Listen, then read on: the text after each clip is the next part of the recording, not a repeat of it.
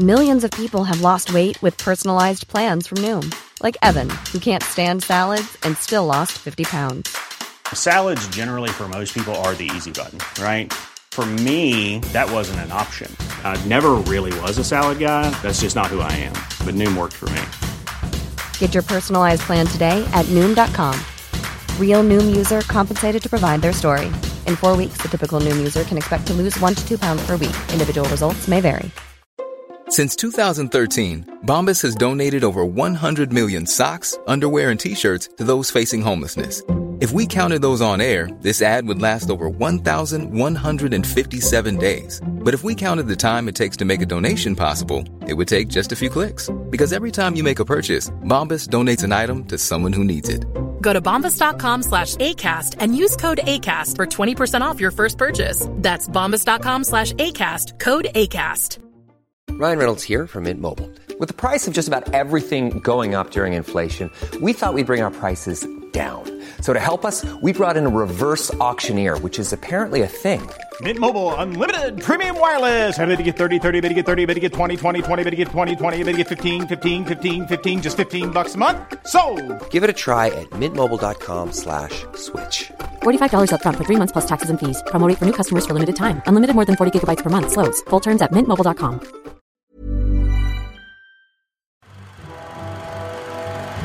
Are you not entertained? Hello everyone, and welcome back to History in Technicolor with me, Wolf O'Neill, and... Me, David Crowther. Nice to have you back, David. We've returned for a new it's great season. to be back. I've missed you, Poppet. Oh, thank you. I've missed you too. Don't mention it. That'll be £5, please. And so we felt excited to go back to the cinema again recently and thought we would start a new season. Yes, we did. And so we're going to do the history of Barbie. We could. Do we have to? You haven't seen it, have you? No. Okay. So if you're not in the Barbie camp... It's a plastic toy. It's a plastic toy. A beloved plastic toy? It's a plastic toy. Okay, well, we'll move on. That's not in your interests. So what film did we pick instead then, David? We picked Oppenheimer, Wolf, as it happens. In the same vein of light-hearted fluff, we went for Oppenheimer. And it was a romp. A romp. True, a romp. So what is this film about? It's a biopic about J. Robert Oppenheimer, also known as the father of the atomic bomb. And it starts when he's kind of studying in Cambridge, and then it moves through his life and has a particular focus, obviously, on the Manhattan Project and its ramifications. Actually, when you say, just to interrupt briefly, when you say what is the film about, it is probably worth noting here that, excellent summary, I did not think that was the film I was going to see. The film I thought I was going to see, which is entirely my fault and nothing to do with the communication or the rest of it, it's entirely my fault, is I thought I was going to go and see something about the development of the atomic bomb. Consequently, I found it a bit irritating that I had all this stuff about Oppenheimer. That was foolish of me. I accept now, and I can see that now. Anyway, back to you, Wolf. There is a bit of the atomic bomb, so you got some of that development. There is a bit. Well, we picked it because it's the joint biggest film of the summer. We figure that everyone is going to watch it. Christopher Nolan's a pretty reliable director. With the exception of Barbie, obviously. Mm-hmm. And we thought if everyone was watching it, maybe everyone would like to listen to us talk about it. Yay! David, what did you think of the film? Well, I thought it was fantastic. Once I'd got through the pain of wondering what on earth everybody kept on talking about Oppenheimer's youth and growing up and after the atomic bombness. Once I'd realised that, hang on, it's called Oppenheimer. It's a biopic. I really loved it. It was thoroughly ambitious, big. At no point did I think, this is a waste of time. You know, it's a big movie with impressive moral and personal questions that it asks and puts to you. You know, this is not lightweight. It's incredibly professionally done, very complex. Whether you like all of it or not, or whatever it is, you at least have to take it seriously. It's not a lightweight film. So it was a great experience. It made me feel very thoughtful, so we hated or loathed it. It was not lightweight. And did you enjoy watching it in the cinema? Yes, I kind of felt it should be in the cinema. Most films are better in the cinema, aren't they, anyway? What did Henry think? Henry really enjoyed it too. He was really impressed. Henry, by the way, for everybody, is my son. I think he was really impressed. And we had a long discussion afterwards and in the car about what it meant and what the questions were and all that sort of thing. So it was definitely a discussion point, yeah. Good, I'm pleased. I thought Henry would like it, and I know he'd been talking about it for a while. I quite enjoyed it. I have a few issues with it, but the positives, and there's quite a lot of them, are numerous. The cast is brilliant. There's an insane amount of recognizable faces jammed into this one movie. It is true. Did you have any particular favorites? I thought they were all fantastic, exactly as you say, and Cillian Murphy was just, amazing. I had a couple, and actually Robert Downey Jr. was amazing. It took me all the way through the film. I kept on looking at him and thinking, I know that guy. And eventually I realized who it was. He was he was amazing. He was absolutely brilliant. I think he was the best, actually. I do have a problem with a couple of them. I don't know what Kenneth Branagh was doing. And I cannot take Tom Conti seriously. No. I just can't do it. I don't know what it is. It's a personal character flaw, of which I have many. And that's one of them. I just cannot take him seriously. I kept on thinking that he'd break into a song and dance routine and do some gags, when, of course, he was supposed to be being serious as Einstein. I think that is a common issue with the movie. I don't think a lot of people take Einstein in the film very seriously. And Kenneth Branagh's accent was atrocious. Well, I was going to ask you how you felt about the accents in general. Oh, I didn't really spot them, actually, I must admit, because I'm pretty bad at accents myself. I've been inflicting my Glaswegian on people for decades. It's never made me any friends. So I'm not sure I'm that good at spotting. I didn't find it a problem particularly. Luckily, he's not in it very much. No. Other things that I loved the roll call of influential thinkers. There's just too many of them for my tiny brain to comprehend because the film is so dense. It is great, isn't it? Like at one stage, Richard Feynman is playing the bongos. Oh, that was a really nice touch, Yeah. I loved when Kurt Gödel had a non-speaking role as man looking at the trees. And I had to look him up, and it was like one of the greatest thinkers of all time alongside Aristotle. And I was like, huh. And he's a non-speaking role. Not big enough to get in. Yeah, but they name drop him specifically because Einstein's on a walk with him. So they're like, oh, that's Kurt Gödel standing over there in the woods. And I was like, oh. I had a quick little glance, and I saw that at least, I think it was 9 or 10 of the people cropping up in the film all won Nobel Prizes for physics, in reality, because there are so many incredible scientists all packed into this project, all working together, that will all go on to... I think that's one of the nice things about the film, actually, is that it does manage to communicate the excitement of the 1920s and 30s advancement in science, and indeed even earlier with Einstein. And that's quite difficult, isn't it? Because in principle, research is very difficult to make sexy in the sense that you can't show people writing down lots of equations all the time, although there is a bit of that. It's mind stuff, or maybe experiments which are rather arcane. And yet by getting everybody together, they make you feel the excitement of that time, the discovery, the advancements in science. They do that really well. Yeah, it's great. I don't necessarily know what the significance of developing a cyclotron means, but they'll show me this thing, and then they'll tell me that it's the greatest breakthrough in the history of science. And I'll be like, okay, great. brilliant. And the whole room's cheering, so I'm like, oh, this is exciting. Yes, that's great. Now, of course, everybody's got a cyclotron in their back garden now. Yeah, I'm picturing it out by the compost heap. I thought that the sound design was phenomenal.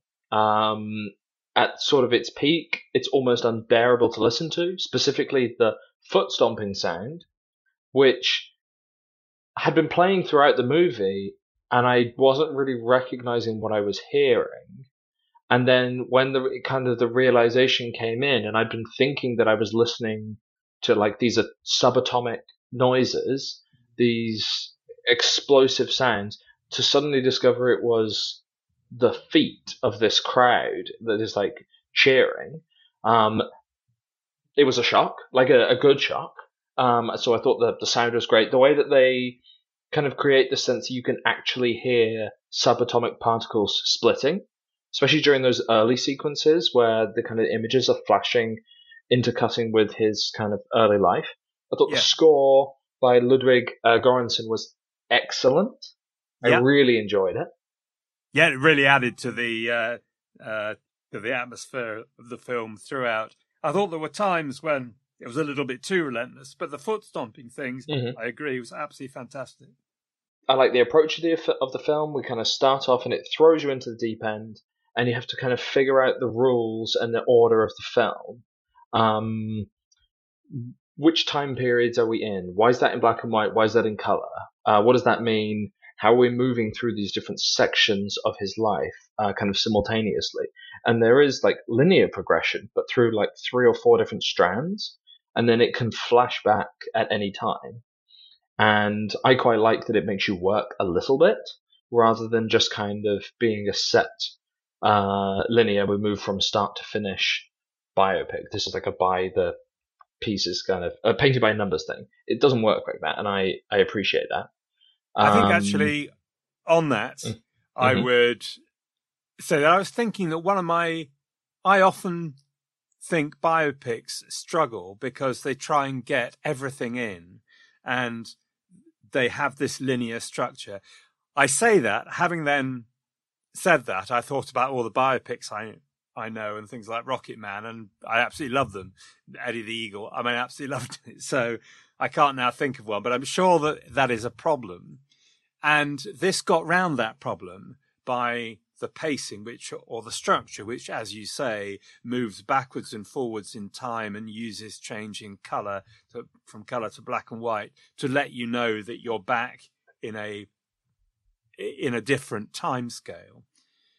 I did find, though, that I didn't understand what those 2 sessions were. So he goes to a session where Louis Strauss is bidding to become part of the cabinet, and a session where Oppenheimer is being interrogated about his political associations and whether he should have his security clearance renewed. 2 very interactive and quite aggressive sessions, which underpin the whole film, and indeed ends the film, one of them. But I didn't understand what they were, and that confused me a bit, and I had to just let go and say, well, I'm just going to go with this. By the end, I did understand what they were, and it might have been my fault, but I didn't understand what they were, and so I found that a bit disorientating. But having said that, the whole structure, I think, worked very well. It really engaged you. You didn't say, oh, I'm just going through a biopic from A to B. So I did think it worked. Did you find it rewarding that when you kind of figured it out later on in the film? Yeah. I suddenly thought, that's what's happening. This is why this Louis Strauss bloke is so important.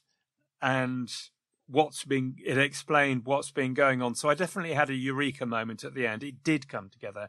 Whereas Dunkirk, where he uses different time frames, never came together. Somebody told me afterwards, what happened in Dunkirk, you got these 3 different time scales. I thought, oh, really? I hadn't clocked it at all.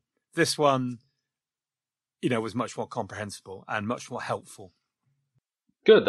I'm pleased. I think I probably did the same. I didn't necessarily know exactly where I was, but I liked that you have to kind of think about what you're watching and to an extent, just roll with it, but not in a way where you are kind of bored and disinterested. I thought the bomb test specifically, the build up to it and kind of the aftermath was staggering. It was the best bit of the film for me. I thought it was incredibly chilling, and it kind of started to be really good when they had that casual, matter-of-fact discussion about which locations to bomb. That was a big one. I mean, I think sticking on your thing about the tension for the actual development in Los Alamos and the Trinity test, I think that was very exciting.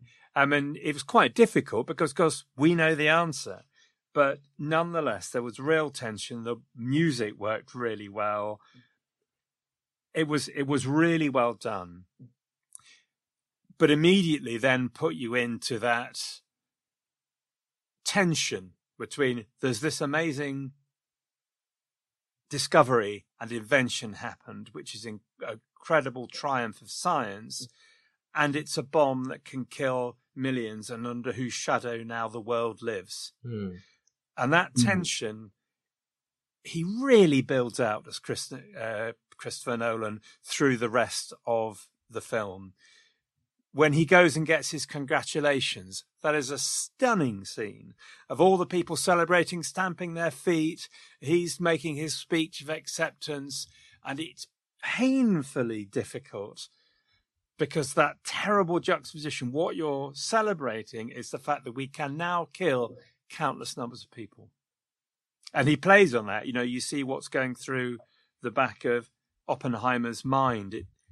Oppenheimer is always conflicted about it, and he makes that clear. That works really well. But nonetheless, when he's doing his acceptance speech, he says, and I wish we could only have tried it on Germany as well, which is just horrifying. Yeah. That's why that section of the film is the best bit of the film. It's the most interesting, the most challenging, and I love that we kind of move through the chilling selecting of locations, the casualness of which we're going to bomb Japan and kill hundreds of thousands of people.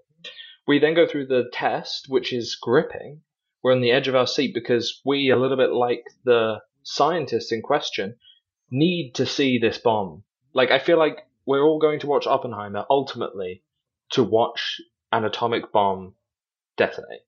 I know that's like simplifying it, but it's a bit of the process is like, we know that you built a huge bomb and you detonated a huge bomb and you're obsessed with practical effects and you're going to unleash this on the world.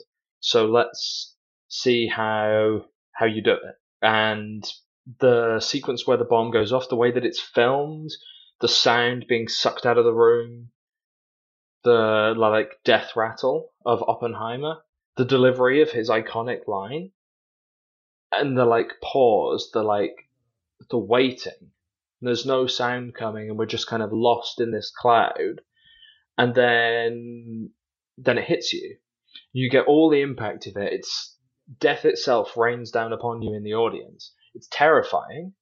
I was like almost in tears. It was so like overwhelming. And then I never really thought about how they were going to film all of this stuff and what they would show and what they wouldn't show.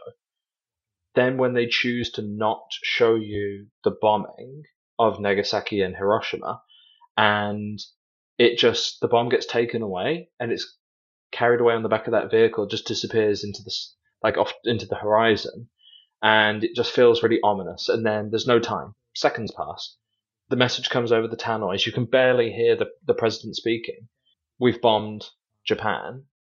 And then I think you get that weird deafening sensation, like screams in the distance, and he goes into that scene that you mentioned with the crowd, and it was just incredibly powerful. And I thought it was a really smart way of depicting something which there's no really good way to show. I thought it was brilliant. Yeah, I thought they did that really well too, because if he'd shown the bombing of Japan, it would have slipped over into voyeurism. And how they did it didn't lack any of the horror. So they had in his mind this image of a woman being stripped of her flesh in a blast. And that worked very well, just to make sure, hey, let's not move away from this. This is about something horrendous. And I thought he made absolutely the right decision, that showing the bombing would have been like hitting you over the head with a sledgehammer. I think he made the right decision. I'm sure Christopher Nolan sleeps happier now, knowing that he's got my approval of that. I'm sure he does. I might send him a note. Dear Chris, my name is Dave. I'm in a shed. Let's hope he doesn't listen to this, because I'm sure he will have a lot of criticisms. But actually, the point you raised about that scene with the flesh coming off the woman, that's another part of why it's so good, because it's a room full of young American like teenagers and young adults, and like we see what would happen if the atomic bomb was dropped on America in his vision, and that also conveys what we know is happening in Japan.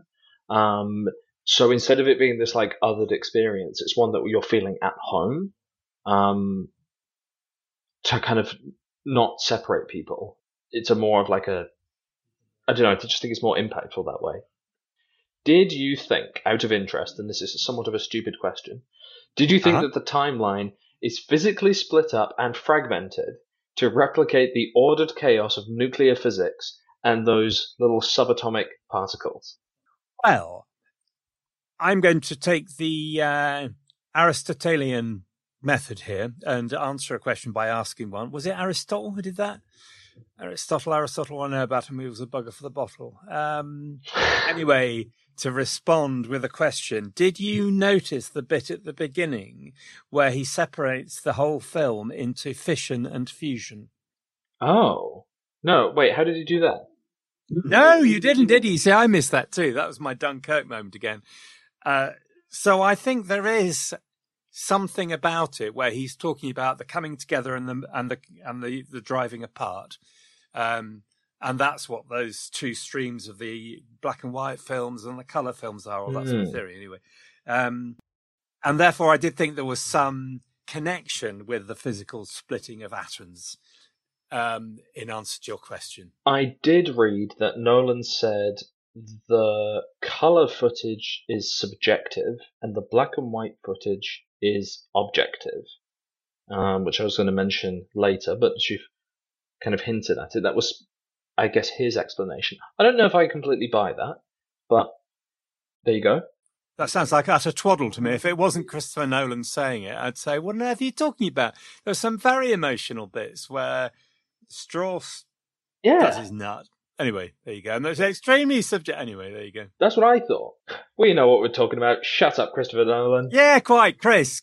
Shush now. Yeah, Shush wind now, your neck Chris. in. Was there anything else that you really liked about the film? Well, at what point do we discuss the questions that it raises? I suppose is one thing. One thing I really liked. A couple of things. Okay, Gary Oldman as Truman. Yeah. Was just astoundingly chilling.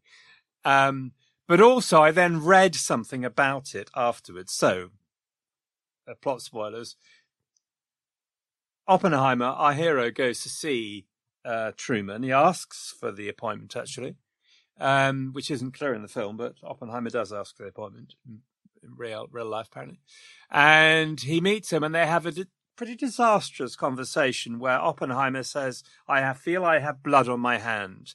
And Truman in the film basically mocks him, tells him, essentially, it turfs him out of the room immediately and says, I dropped the bomb, not you.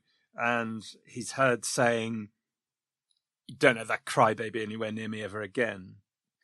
And that is historically accurate, but gives an impression of simply a very cold president with no care for human life. In actual fact, I think in reality, Truman genuinely thought this was a piece of appalling arrogance by Oppenheimer for him to think that the dropping of the bomb was a scientist's decision.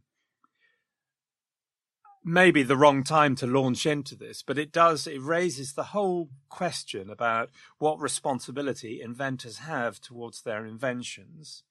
It does speak of Oppenheimer's arrogance, because Oppenheimer was seen by many as a very cold, arrogant figure. By others, he was seen as very charismatic, warm, exciting, engaging. It's interesting. And maybe he has both characters, and we can talk about his character arc. But on that, the moment you mentioned where Oppenheimer is all in control of Los Alamos, the test has gone fantastically well. It's amazing. They've achieved this incredible thing. And then the army take the bombs away. And you can see in Oppenheimer's face the sudden realization, or I may be projecting this, that he has lost control of this. He thought he was in control. He was the boss. He was driving it. Everybody needed him.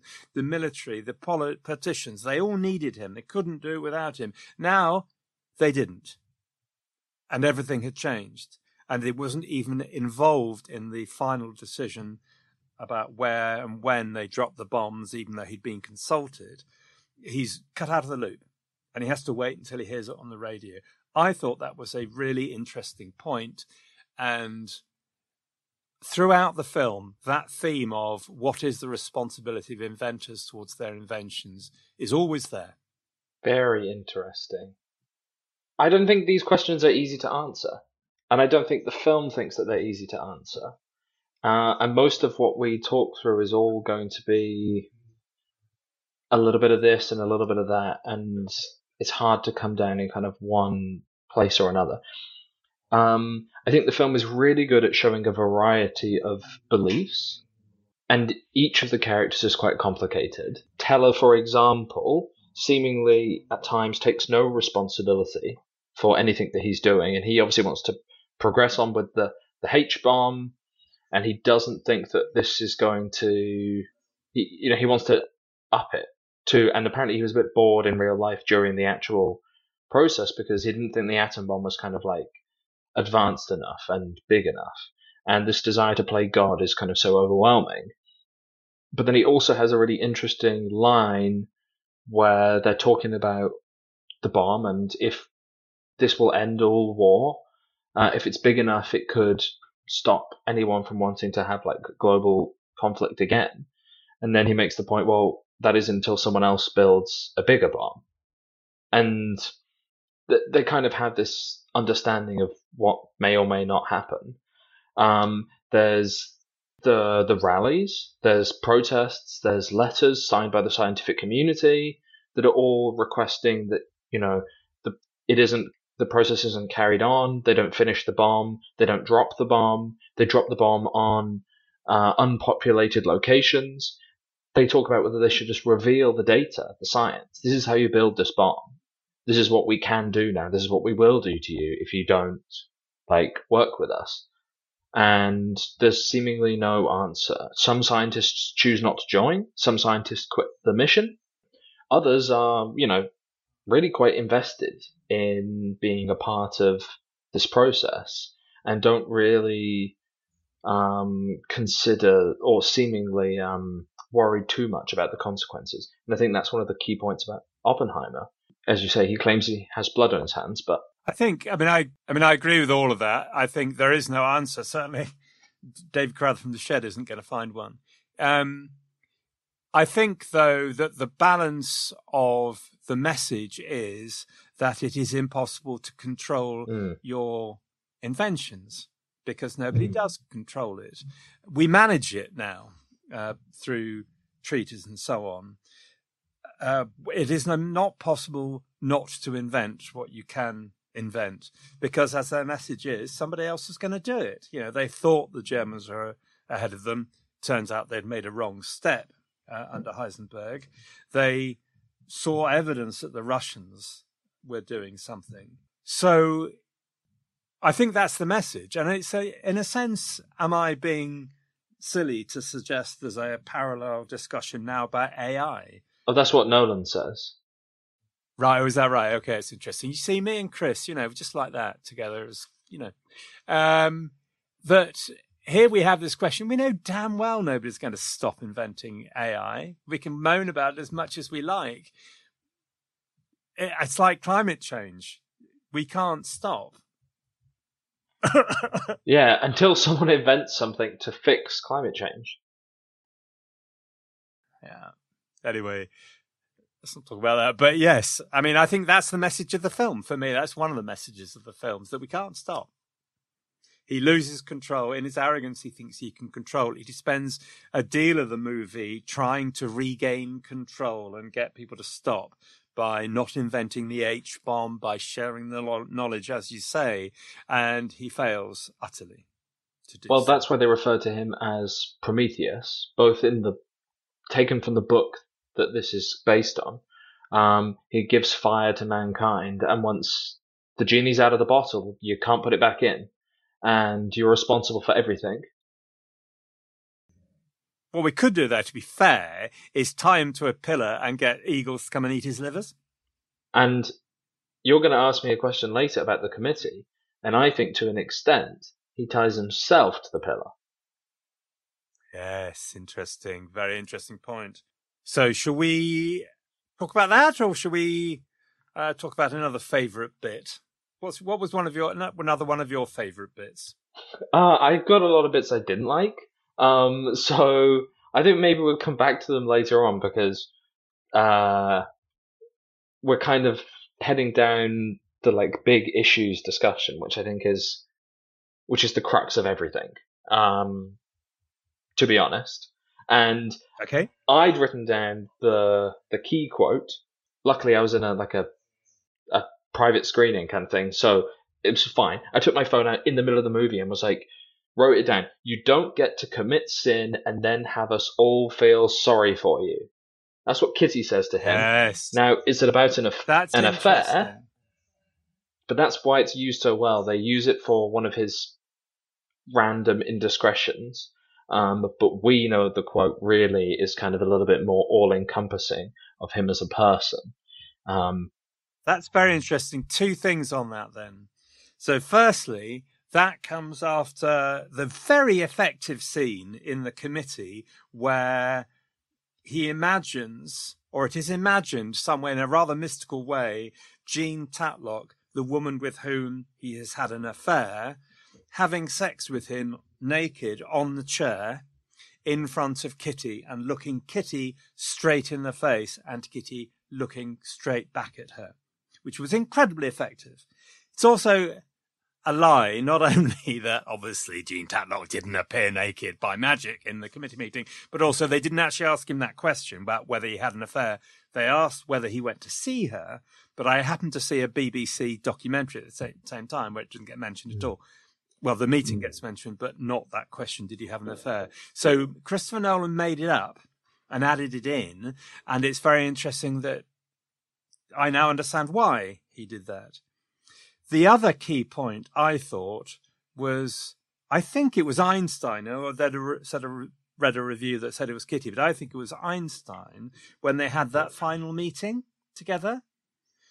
And nobody knows what's said in that meeting, actually, but Christopher Nolan makes it up, would you believe? And Einstein, I think, says to him, do you think that if you let them tar and feather you, they would forgive you? A sort of by your stripes you are healed sort of thing, to misquote the Bible. Because I wondered in that committee meeting why he didn't explain, look, the reason why I became more concerned about the consequences is because I thought I could stop it by demonstrating in an unpopulated spot the power of the bomb, and then Japan would surrender. And that I thought I could stop this and control this and spread the knowledge and everything. It wouldn't get into this arms race. And I think that the reason he didn't say that in the committee, because he was intentionally looking to be punished for what he had done. Maybe that's a bit highfalutin, But I think that's what it is. I kind of agree. I think the film suggests that the meeting in general is rigged against him, and no matter what he says, he can never pass the meeting, and he's never going to get his clearance, and he knows that. So it's a little bit of endure this treachery and this embarrassment. So why fight it tooth and nail? Secondly, I think that he is punishing himself, and he's kind of paying the price. But he wanted to try and keep his clearance so that he could continue to influence nuclear practices and developments and advise the global community and the president and stuff. So if he loses the clearance, if he doesn't pass the meeting, his power is removed and he can no longer attempt to control this force that he's unleashed upon the world. So I think it is in his best interest. I know, but which is why I didn't understand why he argued so weakly against the question of why he was suddenly, why was he doing that? Why wasn't he arguing tooth and nail? He doesn't, and he's an incredibly intelligent man. It seems very strange, and it seems to me there must be an explanation for that. I wonder if it's because he's a bit mixed up, because I definitely didn't assume that he thought he could control it. I think he knew that they were going into an arms race, and you can kind of tell that from some of the history. So I think he's kind of, I don't know, maybe it's all just a bit paradoxical. I think he comes to that realization, but I think during the development of Los Alamos, I think his self-justification is, look, this doesn't need to get out of hand. We can control this. Interesting. And he loses control later, which is why he then starts campaigning. And, you see him campaigning and trying to prevent the arms race and so on. And, of course, it doesn't work. Millions of people have lost weight with personalized plans from Noom. Like Evan, who can't stand salads and still lost 50 pounds. Salads generally for most people are the easy button, right?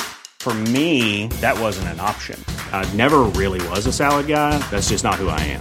But Noom worked for me. Get your personalized plan today at Noom.com. Real Noom user compensated to provide their story.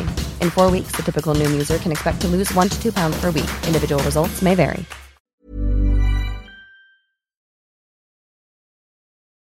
Did you think that the character of Oppenheimer was believable and understandable? Well, that's a big question. What did you think? I thought that he's quite well developed and a rounded character, but he's still a bit of an enigma, which I think makes sense because we can't really wrap our head around the whole thing. And so I thought he carried the movie quite well, and the elusiveness of certain parts of his character is kind of slightly deliberately done with the structure. So you only ever see glimpses of him, and then they try to give you other people's perspectives of him, which is, this is one of my problems with the film, and I have a few more that I'll come back to later on. But I think the film pulls some of its punches by having Strauss as the one who offers up a lot of the criticism of him. I kind of didn't like that it's this external character who delivers all this information that's but he picked where the bomb was going. He didn't have any moral issues when he was in Los Alamos. He's his tirade where he's these are all the things that Oppenheimer did that you're all ignoring, and this is who he was, and these are the things that he said. I kind of think that we gather a lot of that complexity and that internal struggle, or lack of struggle, because sometimes there are times where he's clear in his approach. But I think that the film delivers that in general, throughout, and I didn't really like that, right at the end, it kind of was summarizing its ideas through this later section with this other person's voice telling us, that maybe he's bad. I agree. I agree with that, and I also agree that he pulls his punches and lets him off the hook a little bit. I don't know whether this is Christopher Nolan his purpose or not. I did not care about Oppenheimer as a person. I frankly didn't give a tinker's curse whether he lived or died, which I'm exaggerating a little bit for effect. But no, I don't know whether was that purposeful. So basically, the film seemed to have a split opinion of him. It presents him as either was he a genius or a poser? Was he cold and aloof or charismatic? Family man or a serial dilettante who kept having all these affairs? Scientist or moralist? I think it softens the arrogant thing, actually. It presents the dilettante thing as a matter of love and personal commitment to people like Jean Tatlock, rather than a matter of betrayal and treachery. I never got the feeling that of the strength of the relationship between him and Kitty. Did not understand why she married him, did not understand why he married her.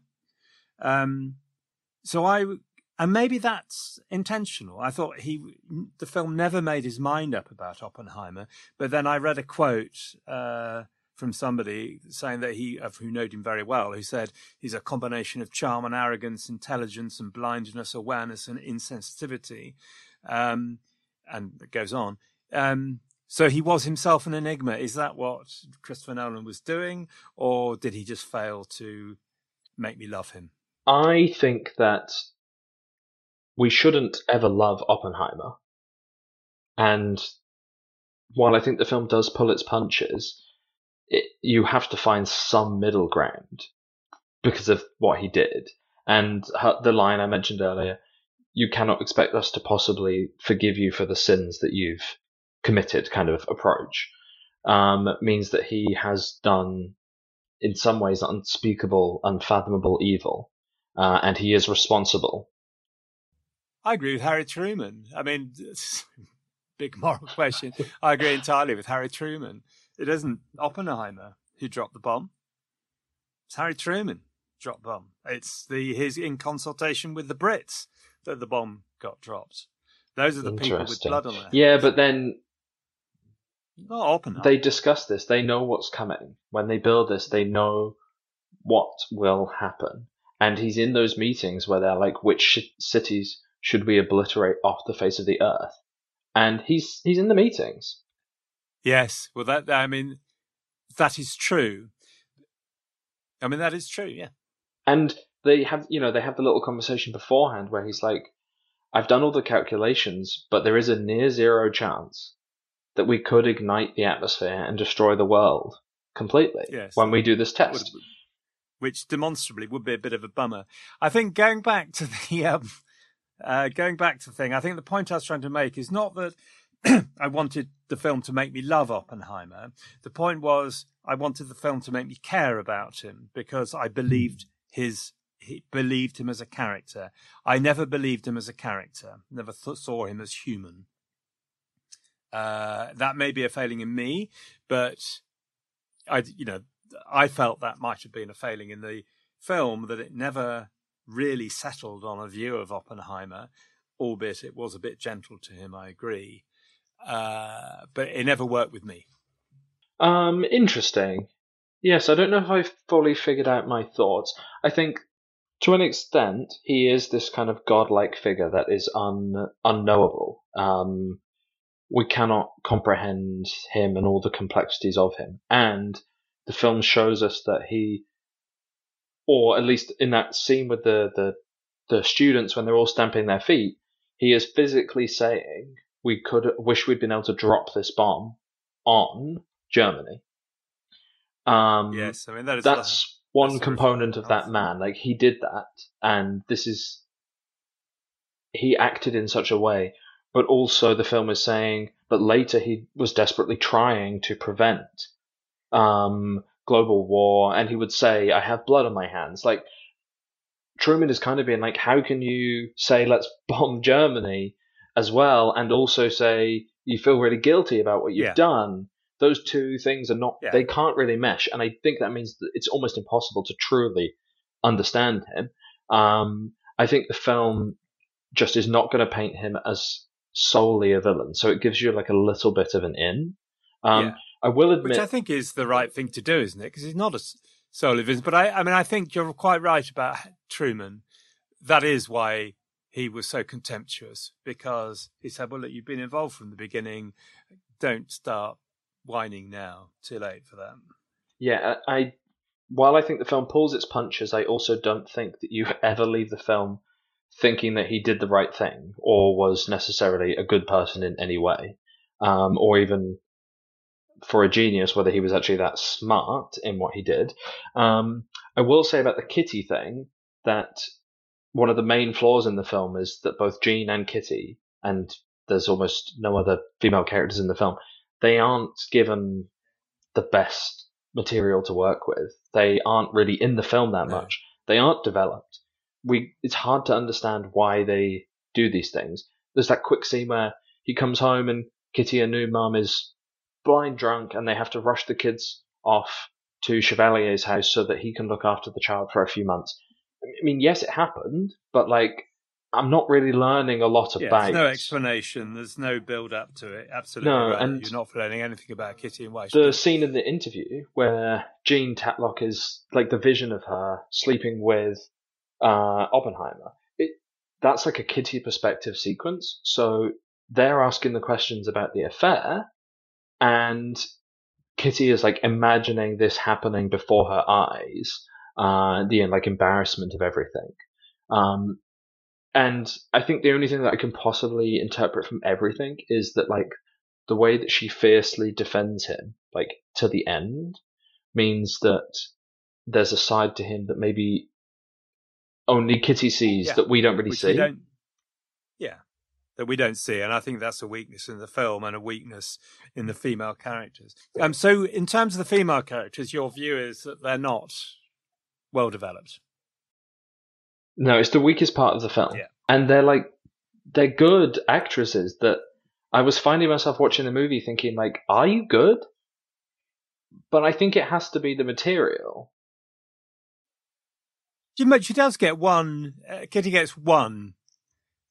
In a 3-hour movie. When she, in a 3-hour movie. Yes, I'm not arguing with your point at all. I totally agree with you. But it's just worth noting one of the very bits of the film which I really enjoyed was when she pretends to be, a weak and feeble woman, and then she burns the prosecutor beautifully. It was a very nice bit. And I know it's historical accuracy, but Nolan took all the transcripts from both of those, that meeting and the later one, and used them. A couple of other points as we kind of move through, and then I think we've got a couple more questions. As like kind of a overall summary, I personally, and this is possibly unfair to just be like, I prefer a different movie, but we previously did The Wind Rises, which was about the creation of the Zero fighter plane, its use in the war, and the consequences kind of in Japan. What does it mean to love technology, to be an inventor, to love aviation, and to build warplanes that then kill? How responsible are you for that? I personally prefer that movie. I think it has a more interesting and thought-provoking way of kind of discussing those ideas. So that's just kind of like a side point. I get a little bit more from that. It's a little bit more understandable, perhaps, in terms of like why you would carry on with this mission. I find it quite hard to understand why they want to build the A-bomb, to build nuclear weapons. That drive to create for the sake of creating, to hold mastery over the world. I don't understand that.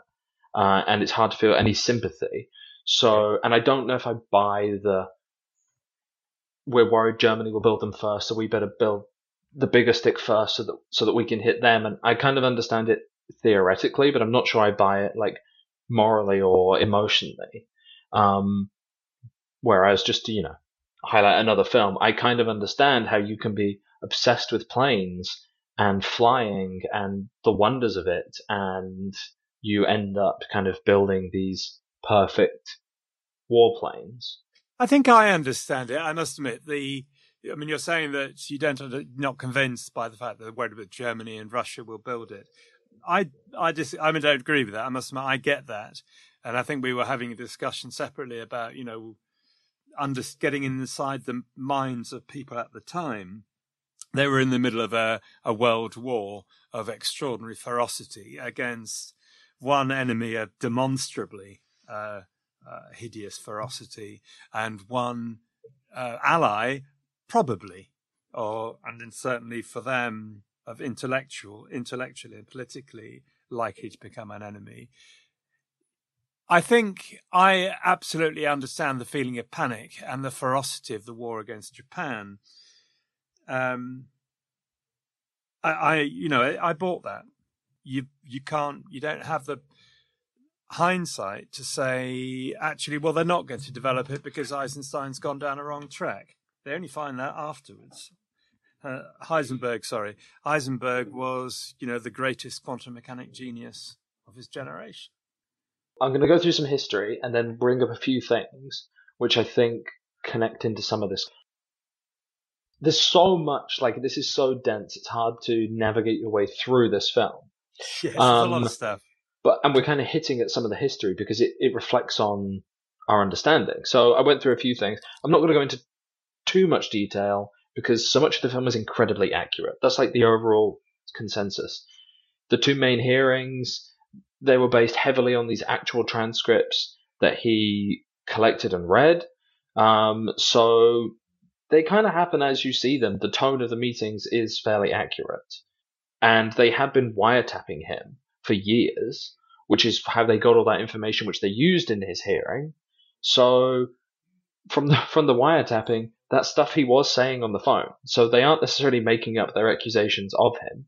Although they tried to paint him as a communist, but a lot of their reasoning, yes, it's the Red Scare and we know it's stupid, but their reasoning is based on evidence. Kitty had been a card-carrying member, etc. He had given money to the Spanish the Spanish communists in their revolution or war. A few things. He did poison the apple to give to his teacher, but his teacher didn't eat it. Everyone's talking about that. He did supposedly utter his key quote during the test. As you said, the Truman scene happened and is fairly accurate. Klaus Fuchs was an atomic spy that fed information back to the Soviets, but he also contributed significant calculations towards the project and early work on the hydrogen bomb. The scene by the pond with Einstein kind of seems to be made up, which is kind of what you'd said. Generally, it's more what's excluded from the film or altered or is offered up in a new way for us to view that kind of affects the, historical accuracy or some of the questions of what do we believe. Yes, they're little things, aren't they? So apparently it wasn't Albert Einstein that Oppenheimer went to get the confirmation of the thing about, are we going to burn the whole world? Apparently it's just the wrong kind of science. Einstein didn't do that sort of stuff. I have to say, I don't know, but that's what I read. Also, a big one, actually a smaller one, and at the moment of black humour in the film was the chat with Henry Stimson, the Secretary of War, where Stimson says, we took Kyoto off the list, actually, because my wife and I had a lovely holiday there, and it really is a lovely place, so let's not bomb that. I should have said that in an American accent, obviously. Actually, apparently, that's very much a caricature, but it is one of the stunning moments in the movies. But all these differences, they're tiny. He does assert that Strauss leaked the FBI file on Oppenheimer's communist associations to a third party who then told the Bureau's director. And that's not known. That's a supposition. So I think I agree that it's extraordinarily accurate. That's not really the discussion of the film, to be honest. He takes some liberties. They're relatively small and for clear dramatic purpose. Yeah, I think the harder thing with the history is I was trying to figure out, much like they're trying to figure out, had Japan already lost the war before they bombed? Well, there's no doubt she'd lost the war. The question was whether Japan was going to admit that she had lost the war and stop fighting. And I've read some articles that were they were going to keep fighting and fighting, so the bombing was necessary, or to an extent a necessary evil. And then other articles that were like, no, they were months away from giving up completely. It was an unnecessary attack. I mean, these are larger questions we'll never be able to solve. But then there's also the stuff like Niels Bohr did escape from occupied Denmark in 1943, and he made it to Los Alamos. And he'd met Heisenberg in 41 and discovered that the Germans were far behind in their progress. So he tells them in 43, like, the Germans they're not catching up with you. At least that's his belief. They could do something with that information, but I guess they are still so scared that they don't. And it isn't until 44. They also were that the Russians have. Well, yes. And then, like, I don't know, as we say, he did that speech to everyone and he was, cheering along, but the film is kind of raising the question of, like, what's he thinking, though? And we'll never really know what he was thinking. One of the key things, though, that I found was that the reason he didn't want to work on the H-bomb is because he didn't think it was possible for a long time, which is why the Teller split from him is, like, quite severe. Teller commits to the H-bomb and gets his own facility, like a Los Alamos equivalent, where they're building the hydrogen bomb.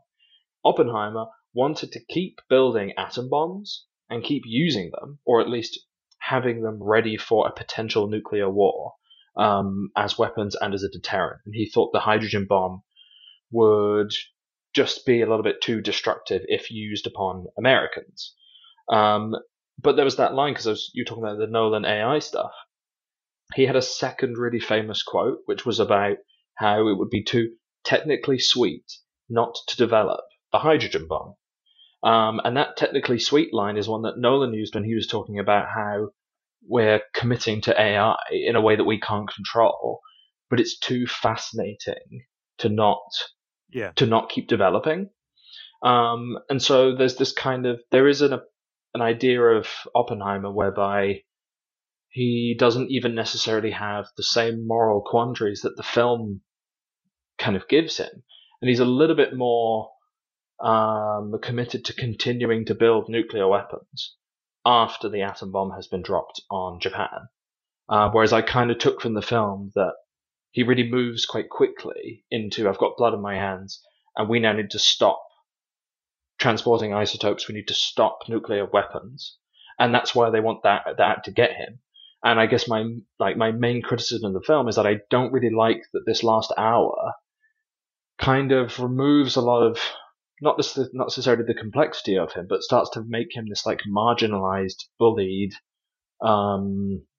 conspired against individual, which I think reduces some of his significance and his role in everything that happened, and makes him a little bit of an anti-hero, which I don't really like.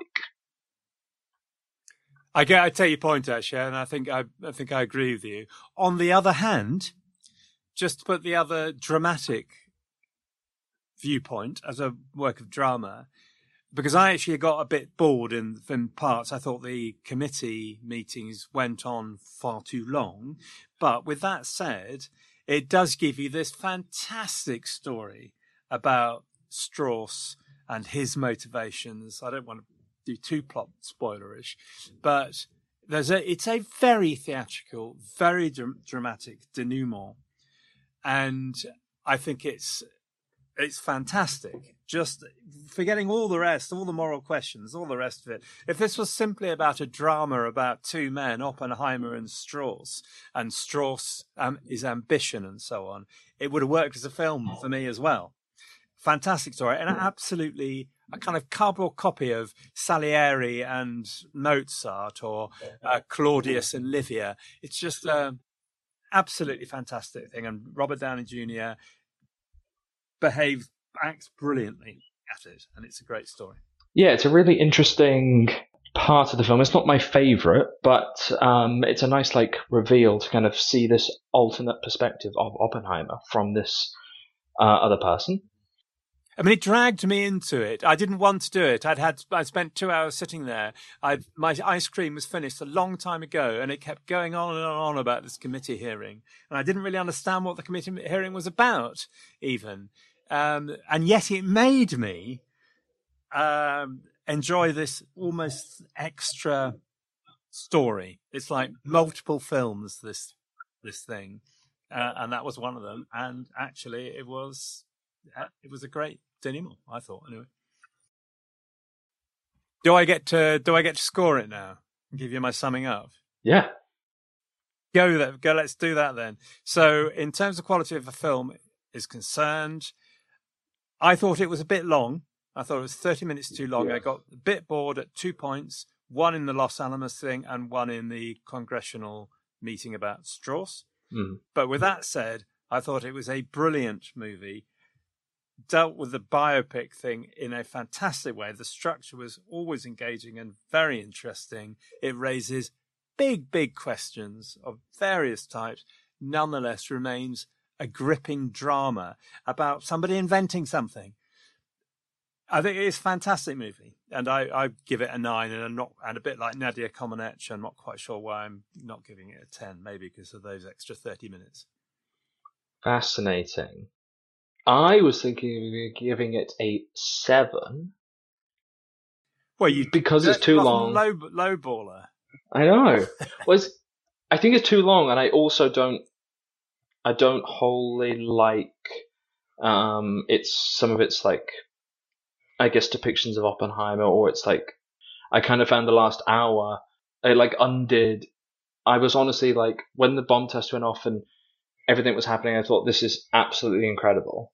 Any of my doubts about the movie are gone, and then I kind of I got really quite bored, and I found the Strauss stuff threw me off quite a lot, and I started to think that it was letting Oppenheimer off the hook, but without really giving him a lot of opportunities. I just thought they could have delivered all of the same information in a much more exciting way, rather than through those two realistic hearings.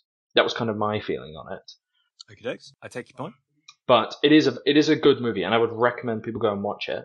And I think that a lot of people will really enjoy it.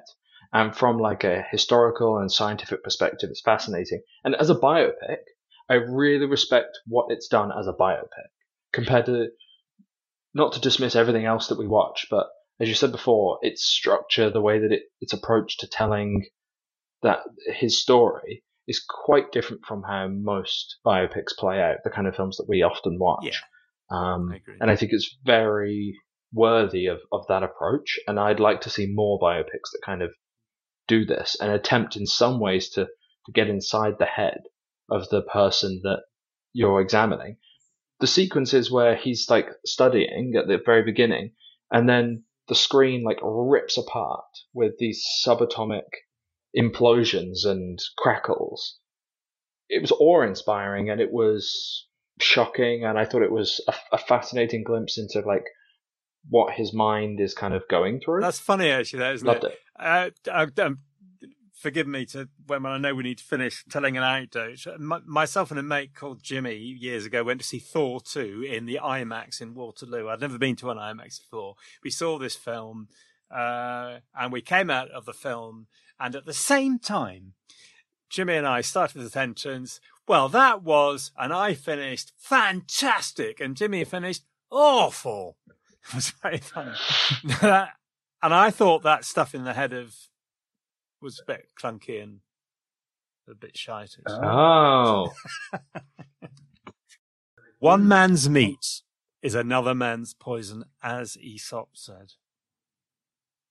A couple of the like film things, when they made the bomb, I know we're going back into the film again. Yes, but they made a huge bomb, but they made a petroleum bomb, and then they had to force perspective by filming it closer, so it was still huge.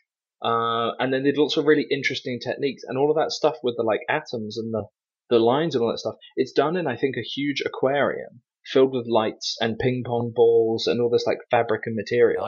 And they're like overexposing, underexposing, manipulating things. It's all physical effects, and they're capturing those movements through this like water. Well, very clever. So it's very interesting, though, as far as I'm concerned. Yes. History. What are we saying? History. It's got to be a 9, hasn't it? I mean, he takes some liberties there. You got to understand why. You know. I thought about a 10 because I was like, the seeming commitment to detail is so rich, and there's so much here. But at the same time, I was like, can anything be a 10? Probably not. So unless they're Nadia, nothing could be a 10. Yeah, so a 9.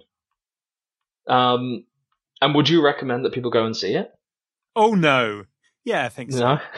I mean, absolutely. I think it's a great film. I think you must see it. I think it's just so thought provoking and such a consummate piece of work.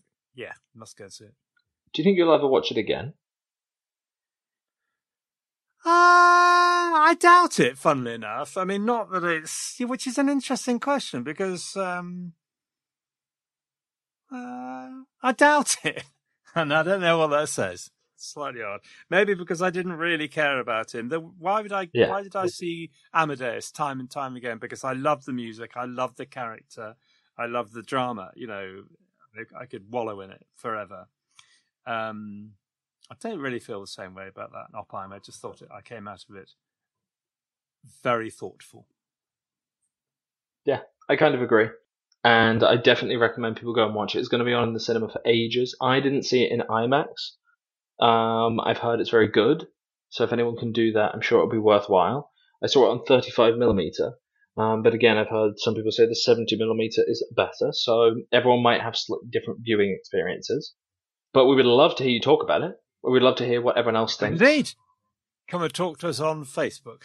Yes, and it's nice to be back, isn't it, David? It is good to be back. It's very nice indeed, and a great film to come back for. I think we're going to have a series of very interesting and broad and different movies. So do I, although I might go traditional. More to be announced. Well, I'm looking forward to it. So thank you everyone for listening. Hope it wasn't too long and boring. Yes, thank you very much, everybody. And, we'll talk to you on Facebook. It'd be great. Brilliant. See you all later. Are you not entertained?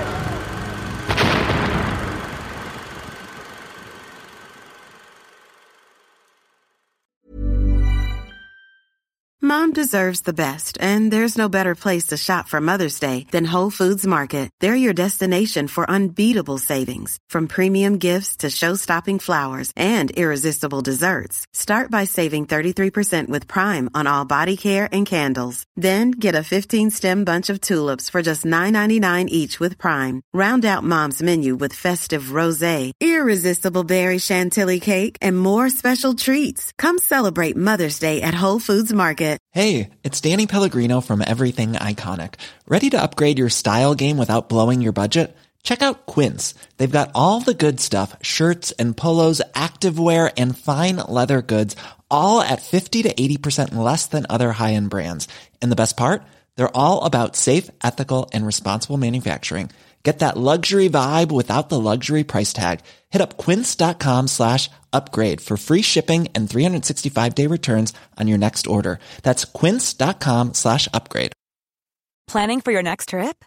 Elevate your travel style with Quince. Quince has all the jet-setting essentials you'll want for your next getaway, like European linen, premium luggage options, buttery soft Italian leather bags, and so much more. And is all priced at 50 to 80% less than similar brands. Plus, Quince only works with factories that use safe and ethical manufacturing practices. Pack your bags with high-quality essentials you'll be wearing for vacations to come with Quince. Go to quince.com/pack for free shipping and 365-day returns.